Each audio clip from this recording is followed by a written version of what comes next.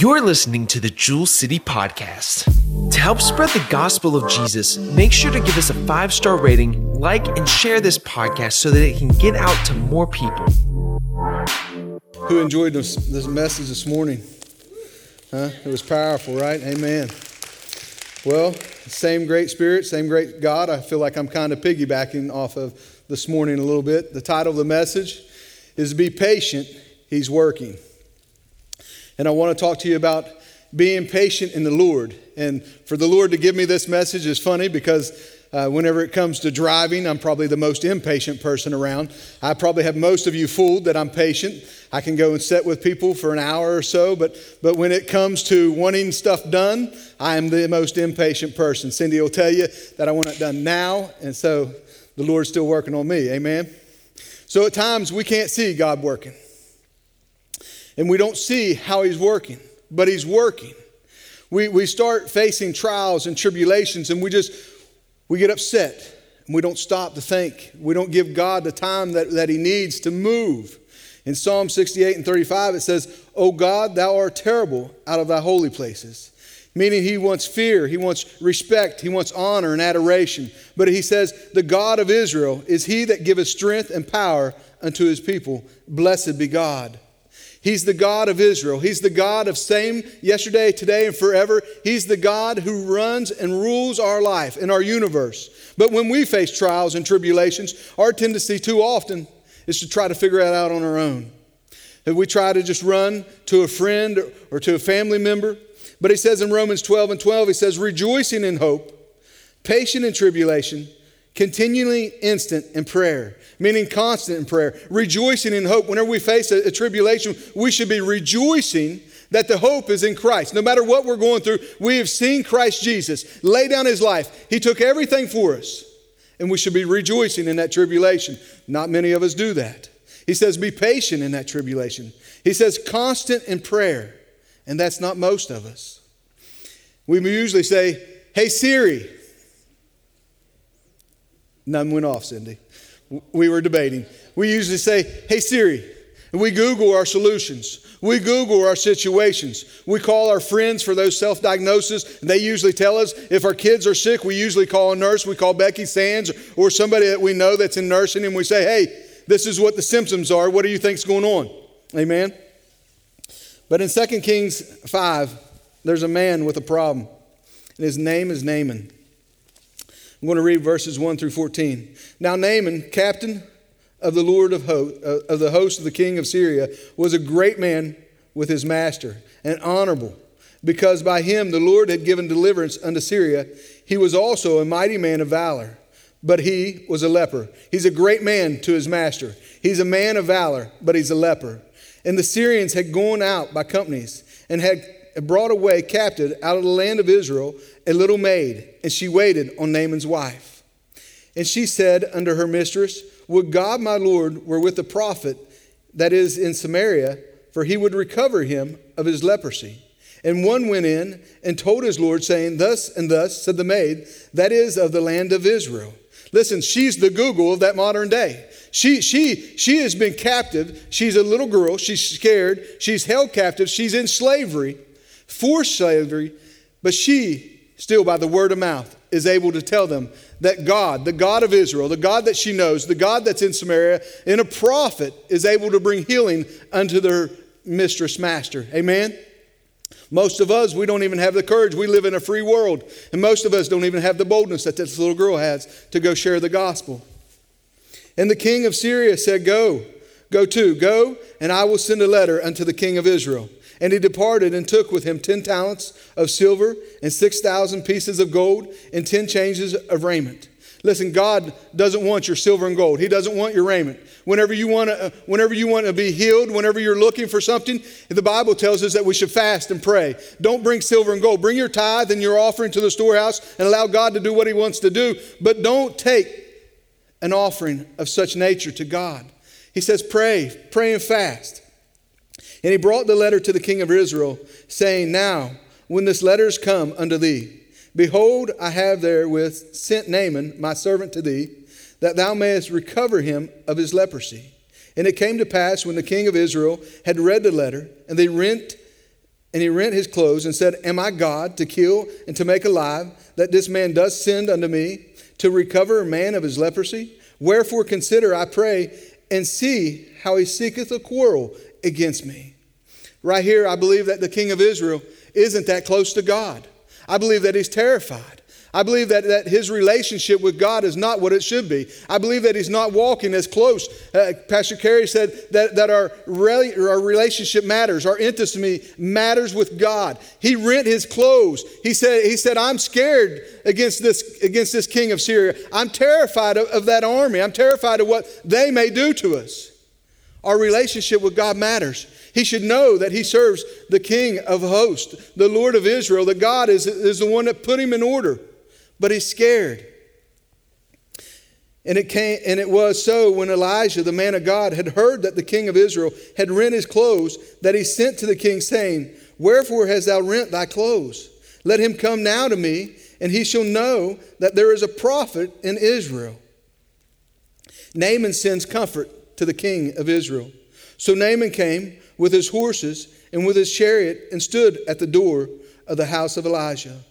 And Elijah sent a messenger unto him, saying, Go and wash in Jordan 7 times, and thy flesh shall come again to thee, and thou shalt be clean. But Naaman was wroth, and went away, and said, Behold, I thought he will surely come out to me, and stand and call on the name of the Lord his God, and strike his hand over the place, and recover the leper. Are not Abana and Pharpar rivers of Damascus better than all the waters of Israel? May I not wash in them and be clean? So he turned and went away in rage. And his servants came near and spoke unto him and said, Father, if the prophet had bid thee do some great things, wouldst thou not have done it? How much rather then he saith to thee, Wash, be clean. Listen, Naaman, here's our patient. Be patient. He's working. Naaman's thinking, I thought he would surely come out to me. I thought he would stand next to me and call upon the name of Jehovah, his God, the God of Israel. I thought that he would come out and lay his hand upon me and that I would be healed. Or Abana and Pharpar, not better rivers than the river Jordan. Listen, the problem is that even going home back to Syria, the Jordan is on the way. He's got a major problem. He's not being patient. Even though the Jordan is on the way, he's got to cross through to get to where he needs to go anyway. But he's not seeing, he's not hearing what the word has for him. He's not seeing what the prophet is speaking to him. He's angry and upset that he's not getting it healed the way that he wants it healed. Just think, he probably went out there to the Jordan, and as he was dipping, as he came back up, he's thinking and he's looking at his skin and he's seeing nothing. That's many of us, whenever we start getting in our prayer closet, we start praying and we're asking God for these things. And whenever we get up and we don't see it the way that we want to see it, we get a little bit distraught. We get a little bit angry. We get a little bit concerned that God's not hearing us. When he dipped down again the second time and he comes up, I can imagine that he's thinking, I'm going to kill my friends who just told me I need to get wet in this water. He dipped down the third time and he's probably thinking, that prophet doesn't know what he's talking about. He dipped the fourth time and he's thinking, I'm going to kill the king of Israel, for he sent me to the prophet. He dipped this next time and he's probably thinking, man, I'm going to start war against Israel. This is our prayer life. He's representing our prayer life because we're not seeing a move. But don't quit in your prayer life. Keep pressing in till God answers your prayer, no matter how many times it takes to pray through. Amen. He dips the seventh time and he comes up and he's clean. And he rejoices. He doesn't just head home. He turns around and he goes back to the prophet. He's a radical Christian. He's been changed. Many of us, we need to be changed whenever we get dipped. Through the Spirit of God, we need to change in a radical way. He goes back to the prophet. He says, listen, here's the silver and the gold and the clothing I brought to you. And the prophet still says, no, my God provides all my needs. He says, but listen, my king, he worships a different God. And whenever I go into that, I'm just asking that you would speak to Jehovah, your God, that he would forgive me whenever I bow my knee to the God of Rimmon. Amen. Most of us, we don't press into what God's asking us to press into.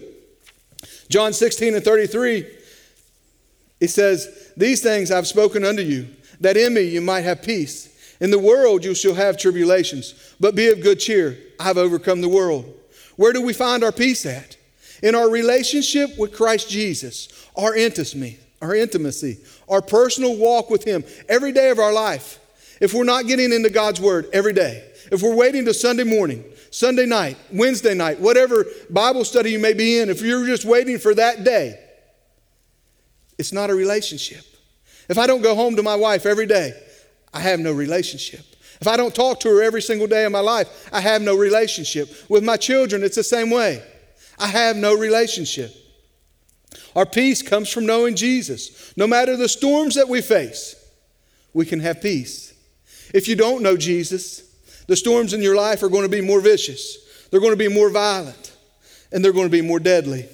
More deadly because if you don't know Jesus Christ, friend, heaven is not your home. You're bound for hell. And that's why we must confess our sins. We must ask Jesus to come into our hearts and allow Him to be the King of our lives. He says, Christians, we need to grow up. We need to mature in our faith. When we get knocked down, we don't need to stay down. We need to get up. We can't not be courageous in the fight against the adversary, the devil. No matter what we're going through, you can't stop believing that God is able.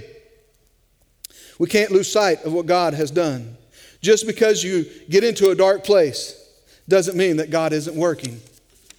C.S. Lewis once asked, why are so many holy places dark places? The cross, the tomb, the stable. They're holy because even in the dark of night, God is working. Breaking through the husk around our hearts and bringing life from under dead leaves. God is working. Whenever he said breaking through the husk of our heart, and all I could think about was an ear of corn.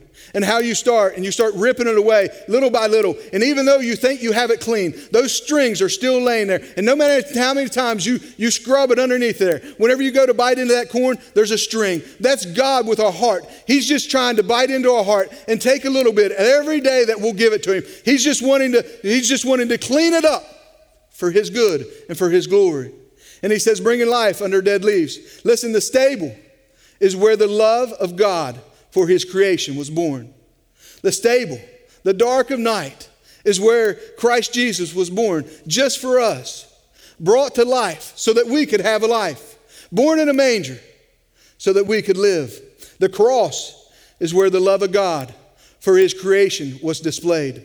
In the darkness of death, where the devil thought he triumphed, our life began. And the tomb was where the love of God for His creation exploded in hope. The fight. He went down to hell. He took the keys from hell, death, and the grave. He punched the devil in the mouth, and He took back the captive saints that were there and led them back home to where they would live with Him forever. And He still sits at the right hand of the Father, interceding on our behalf. And He's coming back one day. God is able to turn all suffering to good and to glorious ends. Out of the worst, Christ can bring the best. Romans 8:28 says, and we know that all things, not some things, but all things work together for good to them that love God. Do you love God? Do you love God? Hello, do you love God? Hello, do you love God? Amen. Amen. To them who are the called according to His purpose. Did you hear that? To them who are the called. You are the called. Whenever Jesus knocked at your heart, when the Holy Spirit started knocking, you became the called. Why? For His purpose. So listen, everything in life, it has a purpose. No matter what we're going through, we got to learn to be patient because God is working for us. Amen? Romans 8:37 says, nay, in all these things, we are more than conquerors through Him that loved us. Who? The called are more than conquerors through Him that loved us. So be patient because God is working. We need to remember that with God, nothing is impossible. No task is too hard. No problem too difficult. No burden too heavy. So no matter what you're going through, God is with you. Do not put your will above His will, though. Be patient. Don't insist on your own ways. Psalms 55:8-9 says, but my thoughts are not your thoughts. Neither are your ways my ways, says the Lord. For as the heavens are higher than the earth, so are my ways and my thoughts than your thoughts. Listen, there's a song that's been playing over and over that I've been listening to by Toby Mac, and it's called Help is on the Way. And some of the lyrics says, it may be midnight or midday. It's never early and it's never late. Help is on the way. Sometimes it's days, sometimes it's years. Some face a lifetime of falling tears. But he's in the darkness, he's in the cold. Just like the morning, he always shows. Help is on the way. And he continues to say, but the Lord ain't failed me yet. And then he goes into this thing and he starts talking about God rolling up his sleeves. And whenever I heard that part about God rolling up the sleeves, I could think about my dad rolling up his sleeves. And I could think about how many times whenever he rolled up his sleeves, he got down and dirty with me and he helped me through whatever it was that I was doing. And I'm the same father. I'm the same worker. Whenever I worked at the chicken shack, I'd roll up my sleeves and I'd dive head first into whatever they needed help with. Whenever I worked at the pizza shop, it was the same thing. I rolled up my sleeves and I got dirty with them. God is the same God that He wants to get dirty with you because He's going to bring you through on the clean side. Amen? He's not scared. Listen, you think, why would God get dirty? Well, He went to hell and conquered the grave, right? So you think about that. He's willing to get dirty for you and for me because He wants to clean up our heart. He wants to tear away that husk of our heart so that we can be with Him. Help is on the way. Be patient. No matter what you're going through, be patient. Amen. In closing tonight, John 15:7. If you abide in me and my words abide in you, you shall ask what you will, and it shall be done unto you. If you remain in Christ and His words live in us, ask what you will, and it will be given to you. Jesus is teaching us the assurance of our petitions. We must trust in the promise of this scripture. If you abide in me, if you abide in Jesus, live in His word, and my words abide in you. Man, I don't have every word memorized, but whenever pastor gets up and he starts preaching and he starts reciting a piece of scripture, reading off scripture, I can say it with him. I don't know where it's at, but the word abides in me.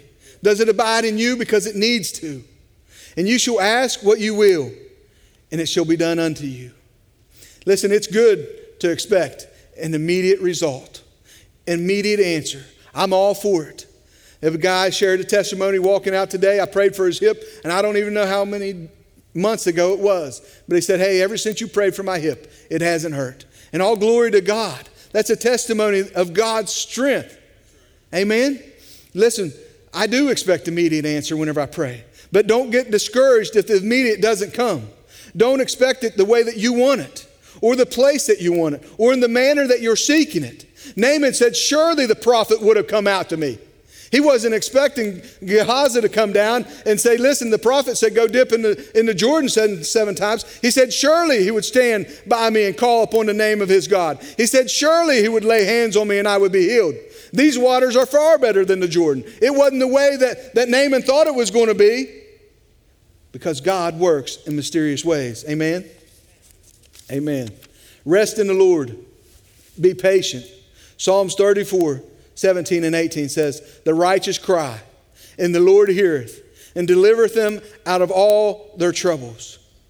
The Lord is nigh unto them that are of a broken heart, and saveth such as be of a contrite spirit. The righteous cry, and the Lord heareth. Whenever I read it again this evening studying, all I could think about was my children.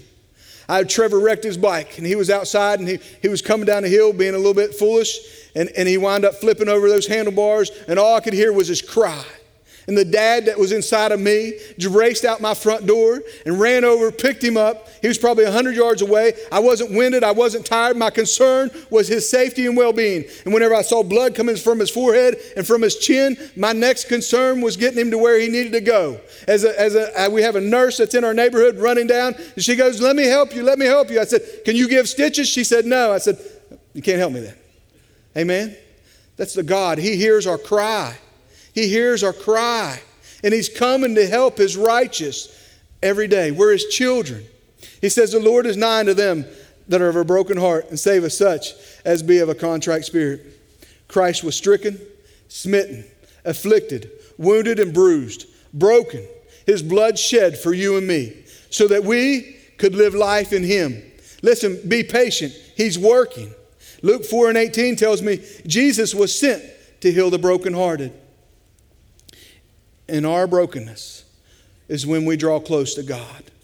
In every brokenness that we ever face, that's whenever we plant our knees to the ground and we put our face to the ground, and that is when we pray the hardest, whenever we're seeking Him. Listen, what if we prayed that hard before brokenness came? What if we got there? That way we'd be prepared for the storm of our life and knowing that God is working already. And when you draw close to Him, He draws close to you. Listen, tonight this altar's open. If you have any brokenness, again, I believe I'm piggybacking off this morning's message, so I don't think it's by mistake. I believe that some people are here with some brokenness of some nature. And this altar's open for you to come, petition before God. Ask Him to give you the patience that you need. Ask Him to show you, to speak to you. Listen, I've been praying for things, and I ask God, is it going to be healed? Tell me when it's going to be healed. I want to know. Whenever I pray for his blood clots, Lord, I'm praying, Lord, is it dissolved yet?